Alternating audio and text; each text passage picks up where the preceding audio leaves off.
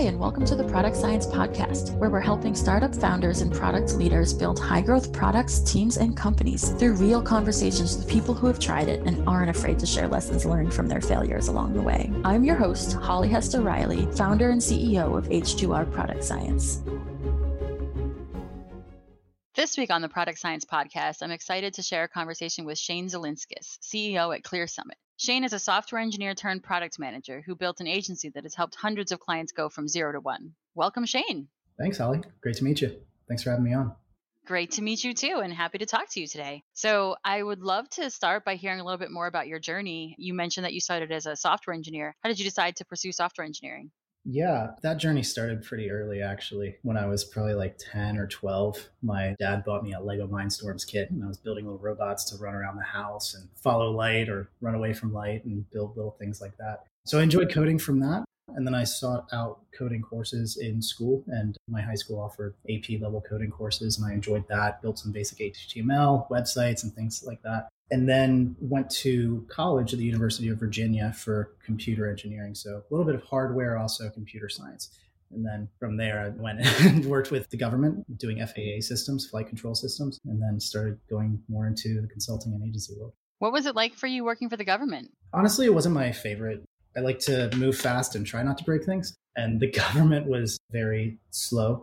Obviously, when you're building mission critical systems, like there is a reason to go slower and to make sure that everything is exactly how it should be. But it was more so than that. Things were extrapolated out to take a way longer time frame than they could. Even if you had a proof of concept or total version done, they would still take a pretty long time to deliver. So it was a very slow moving process. And I didn't really feel like I was able to iterate on things or build out features in a way that was delivering a lot of value. I also worked for the government very early in my career, and it was too slow. Yeah. Too slow. Couldn't keep entertained. Yep.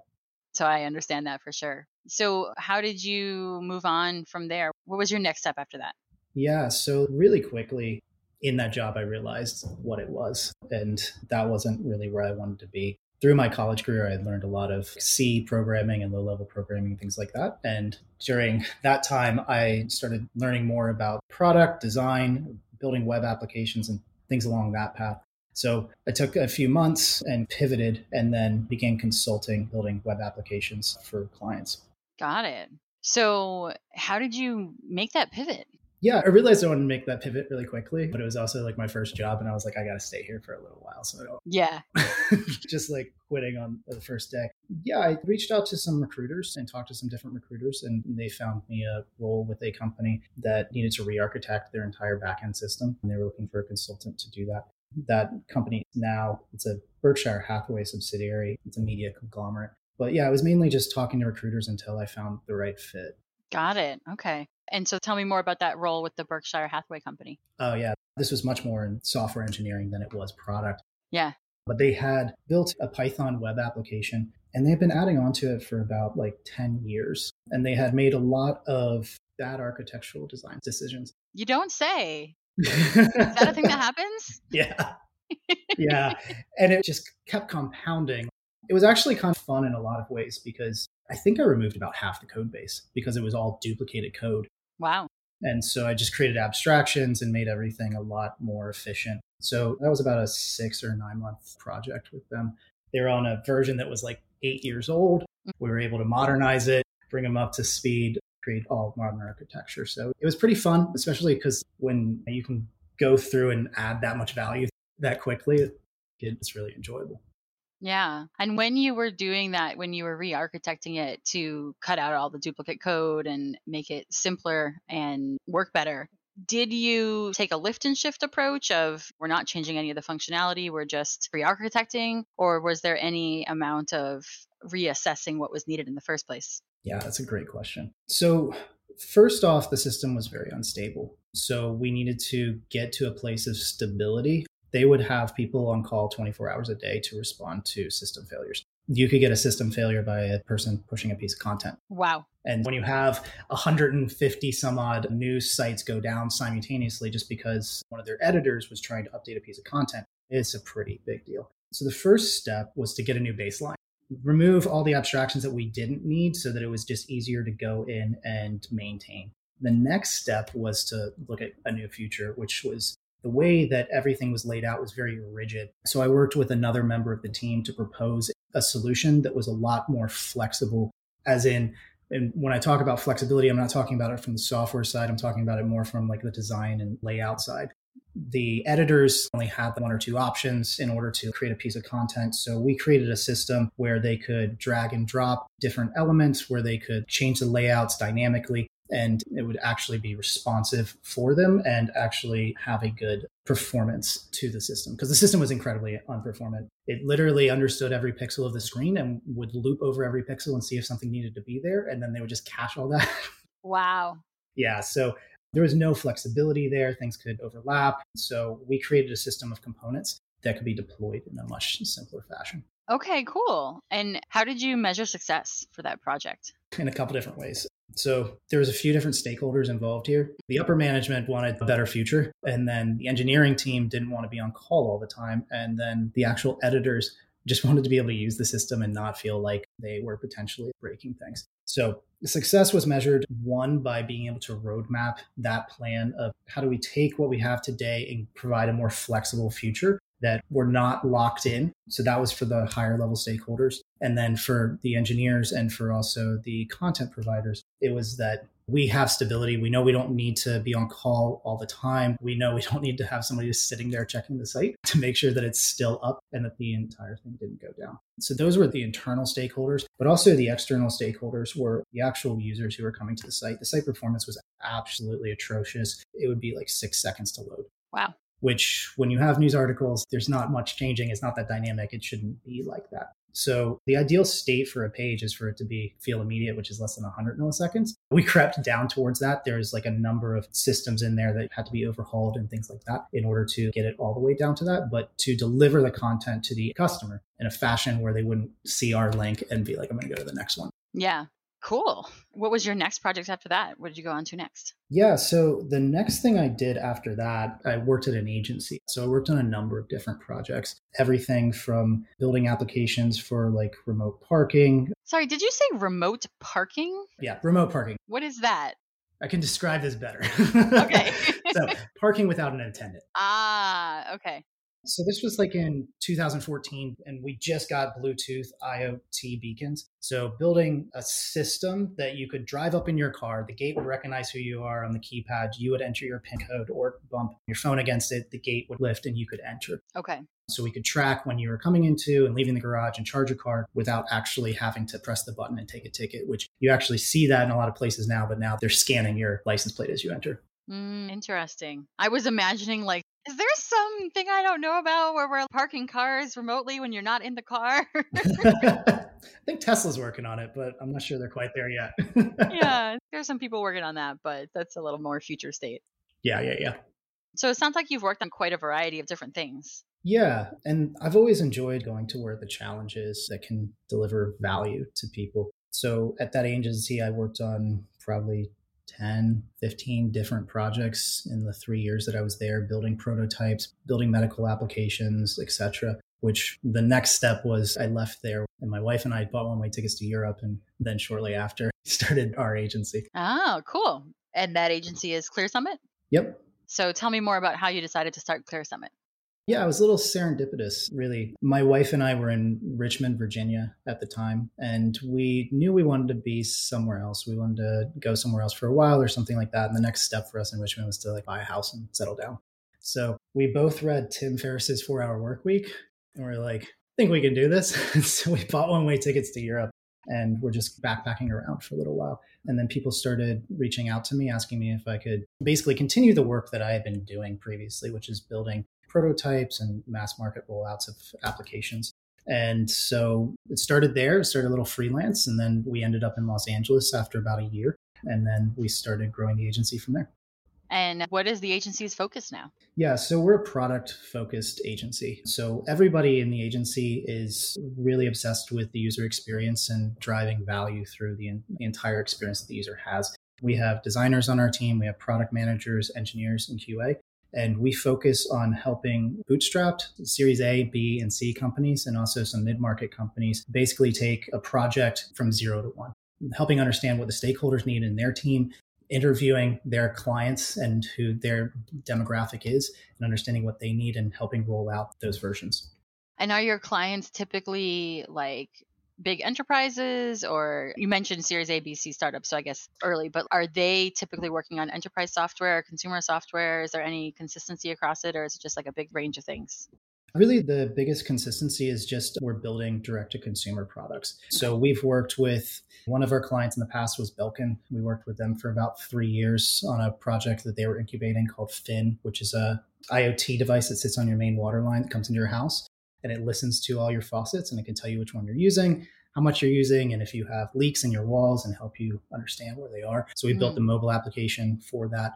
We've worked with other companies and like governments. So we've worked with the city of Richmond, Virginia to build an application for them so they could interact with their constituents to report problems in the city, to talk about their taxes if they want to do that sort of thing. Yeah. And so then there's also the bootstrapped camp or the seed companies who've just received their funding, who are looking to take a product to market. They have a concept, they have the pitch deck of who they want to go after, but they want to make sure they're delivering the correct features first. And then in between there is the mid-market and the seed companies who generally already have some sort of product market fit, but they're looking to expand into another vertical. For example, like they have a web application and they want to build out on mobile. So we'll come and fill that out. Sometimes, every so often, there's some replatforming in there as well. So it's typically like a seed company or a seed company that's moving into a Series A.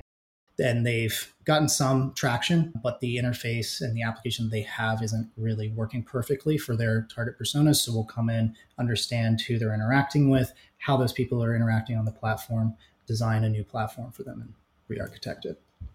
Tell me more about that process. What does it look like when you come in and try to figure out how people are interacting with the platform and what they need from it? Yeah. So a lot of times the first step for us is really understanding the personas. A lot of times the companies that in that stage don't have their personas locked down, we prefer to get them down to names. So it's very easy to talk about them, even sometimes what they do and where they spend their time.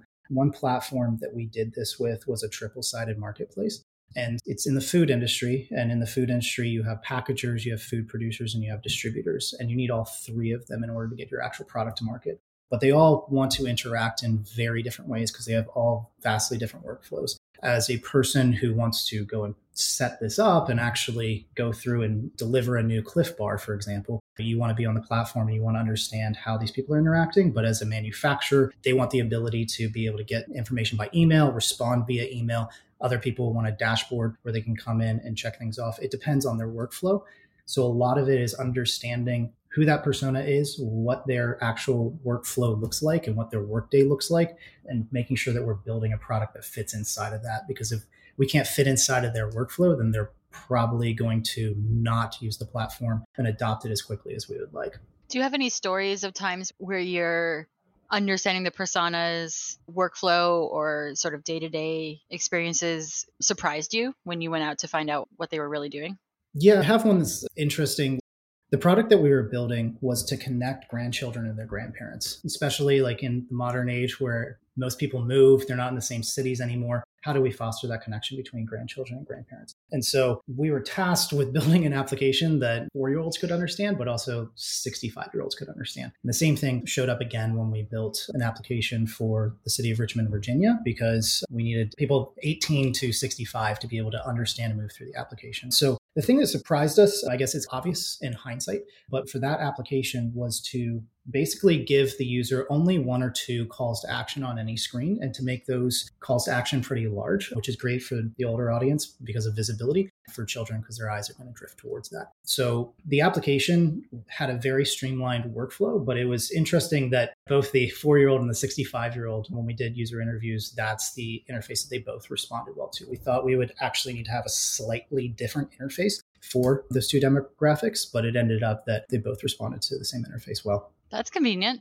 Very convenient, especially when we're building these products and trying to get them to market quickly. Like, we can be convenient. It makes it easier to build. It makes it quicker to build. We obviously don't want to make it convenient just to make it be able to be built faster, because then it's not going to be adopted. But trying to find those shortcuts in a way is really helpful. Yeah, that makes sense. And it's certainly something I see as well. I guess I'm curious about this example of connecting kids and their grandparents. What did they actually do in the app? Oh, yeah. So the idea was to foster connection. And part of the issue with children is they don't know what to talk about with their grandparents. Yeah. Like the grandparents need to suggest it. It's a problem for grown-ups and their parents too. Right. It's also, yeah.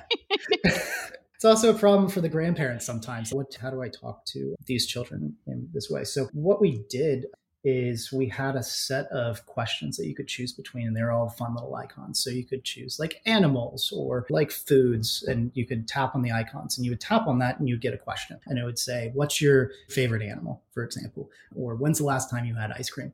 And it was similar in a way to a Snapchat interface. It was a front-facing view, and you would click answer, and like the kid or the grandparent could respond to that, and you would create conversation threads. So the idea is to get the conversation going, and then not necessarily to jump to the next question, use the next question when there's a lull in the conversation. But it allowed the grandparents to have prompts to the children where they could start asking questions and getting responses back. Yeah, that sounds cool. I think that no matter what age the kid is trying to engage with, just coaching them how to have conversations is a useful skill.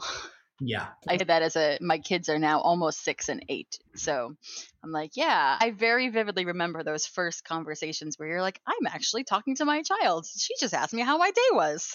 Yeah. My child, I'll ask her why she likes something, and she'll just say, because I like it. I'm like, okay. Yep. We'll get there. Yeah, exactly. I get a lot of that. The almost 6-year-old certainly has plenty of that sort of thing going on still. So like, why do you want that? I just want it.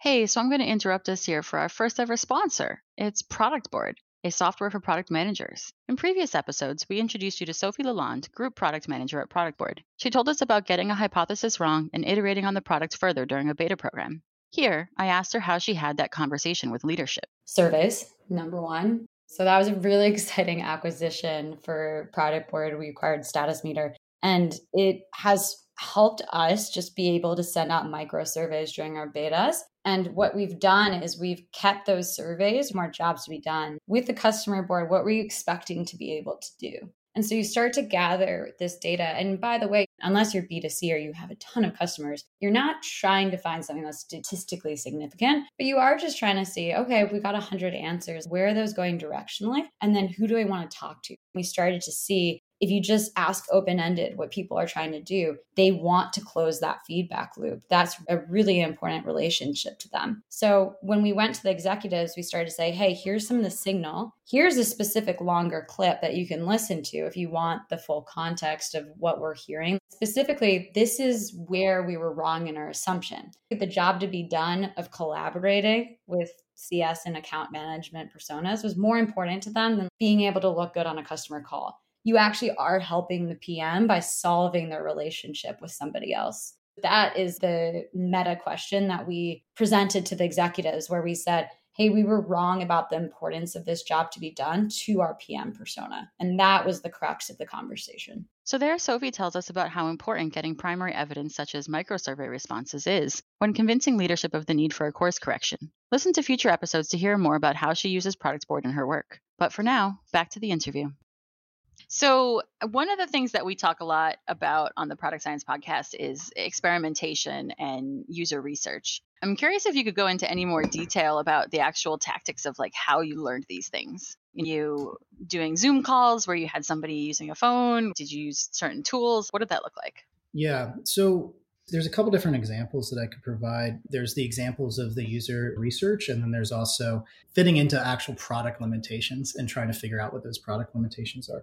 So a lot of times what we will do is we'll do calls over Zoom, and we'll walk them through the prototype, and we'll ask them to do simple steps and take notes on where they're faltering, right? The pretty basic user research in that way. We'll also record the calls, and we have some tools that we use to transcribe the call. And so we can note where we're seeing frustration points, where we're hearing different ideas, and mark them and tag them against different personas so we can understand, okay, this persona gets it and they see all the value in it. This other persona isn't finding the value in the workflow. That's when we're interacting with users. We've built products before as well, where we actually have a lot of technical implementations that need to be worked around, where we don't know what we don't know until we actually start building it, because we're working with hardware teams, we're working with machine learning teams. The hardware we think works a certain way. When it gets in the field, it actually doesn't. The ML thinks that they can deliver on these features, but their timelines push. So we have to create an experience with a aggregated version of those features. And a lot of that comes down to understanding how each of those disciplines are providing information, their timelines, and then working back to an experience that still feels fluid to the user. And a lot of that is much more agile, right? So week over week, producing a different version that tries to guide the user through and seeing if the hardware responds properly, and we're able to mitigate the risks on that side. Yeah, there's definitely a lot of different angles on it. But one of the things that you said there that actually piqued my interest is the way that you tag. Because I recently had a conversation with one of my user researchers about tagging and the usefulness of tags. I guess I'm just curious to learn a little more about like how you tag the interviews that you've recorded and how often you go back and look at things based on what they've been tagged. Yeah, so generally when we do the calls, we have a couple different people on the call from our side. So we have somebody who's able to take notes or annotate in real time, and we also have the person who's guiding through the call. So we're tagging in real time, but we're also going back and synthesizing those results. We try to extrapolate the information and package it up, so we're not going back and reviewing the videos like on an ongoing basis, but sometimes that is necessary as well. Yeah, it can be tedious to go back and rewatch the videos. I also try to extrapolate the insights live while we're going so that we don't have to go back and one-to-one watch the thing. Although thank goodness for the ability to speed it up. Watch it at 2x. Yeah, and also having multiple people on the call reduces the need to necessarily go back and watch it, because the way we can have the conversation of like, remember when this person said that, and then we can talk it out and hash it out without having to rewatch the whole video. And if we're both not unclear, then we can jump to that point in time. Yeah, absolutely. I also love having like that debrief after with the multiple people who are on the call, that we can see, did we hear different things or did we pick up on different things in the conversation? It's so interesting to see. One of the things that I love to do is to create a snapshot after an interview where it's just like a one slide, like here's some key things from that interview. And I recently did that with a colleague of mine who created a completely different snapshot from the same interview. And I was like, oh, this is so fascinating.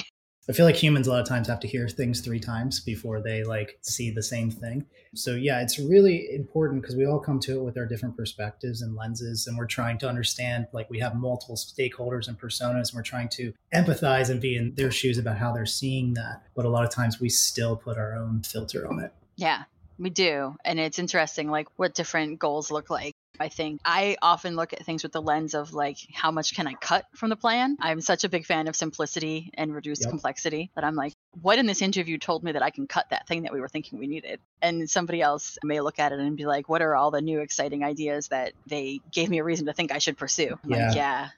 It's a little terrifying when it's look at all these new ideas that we can pursue, because then you go from something where you can ship it in a few months to like, this is like a year-long roadmap. Yeah. I would definitely put myself more in the camp with you. Let's cut anything that's not adding extreme value to the user or the business, and obviously has an inverse relationship to the amount of time that we can ship it. Yeah, exactly. So what are some things that you've learned along the way, especially since you started your own agency and have been working with different clients? Are there common challenges that your clients often come to you with? There's a large amount of our clients who come to us specifically for building mobile applications. We find that there's a lot of teams out there who are really good at building web applications, but then when the product team or their engineering team looks at mobile, they're not as up to date on like the workflows and like how people are expecting interactions and things like that. There's a lot of nuances in there, which are slightly annoying from a product side that you have to work around. If somebody didn't give you camera permission, then you tell them to go in the settings. You can guide them through that. And then when they come back in, the whole app restarts. So like grounding them on like where they are now, do they want to still go do that, etc.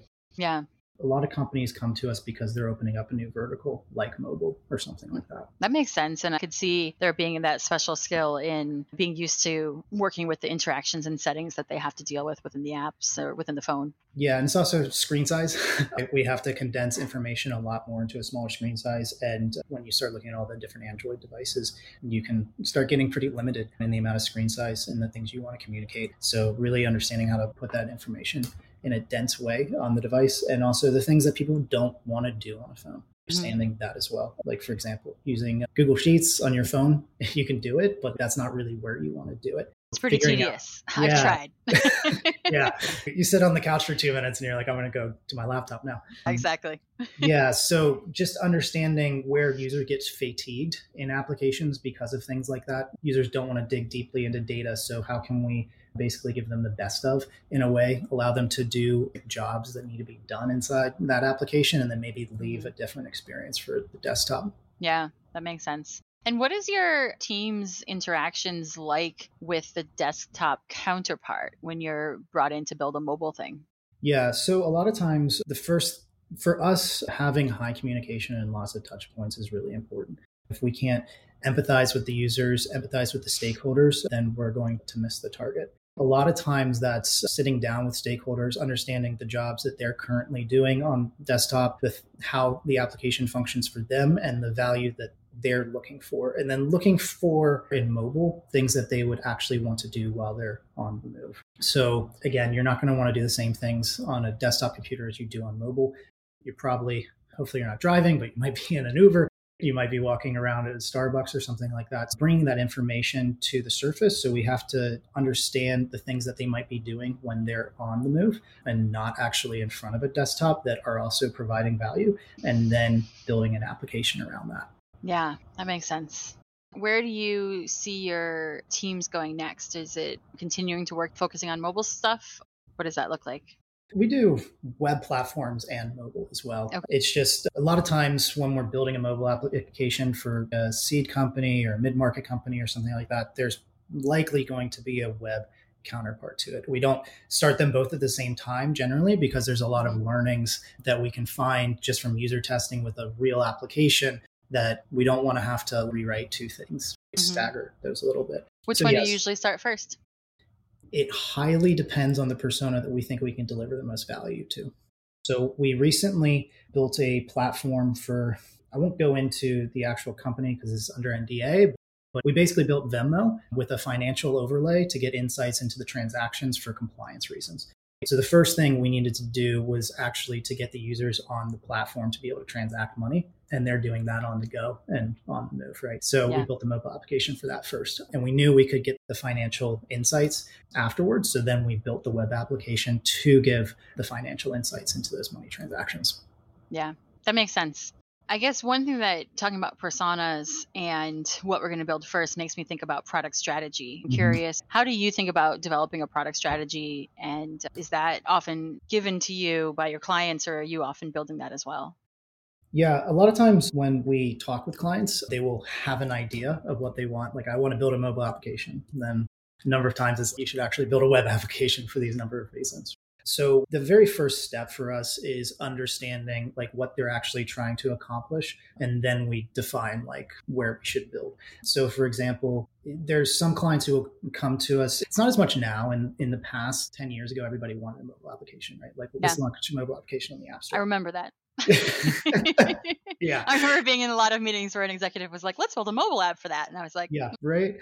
Mobile's great. You can get certain interactions and create an experience that you can't if you just have a mobile responsive web app. You get it right on their phone. Obviously, they can bookmark it, but it's slightly different. You get push notifications. You can fake push notifications now with web push. But there's also the counterpart to web. If you have the application on web, you can start doing more interesting things. You can build out public-facing pages of the application so that you start getting indexed by Google. So you start getting domain authority, people can search, and you start appearing in search, which starts to lead to more organic growth of the company, as opposed to if you're releasing a direct-to-consumer application in the App Store, then you're building a marketing page for it, and you're also doing like App Store optimization, but you're not getting all that organic search that you could be in other ways. So a number of times it's maybe we should do web first because it's going to help create a more organic growth to the company that you would be spending on ad spend or something like that.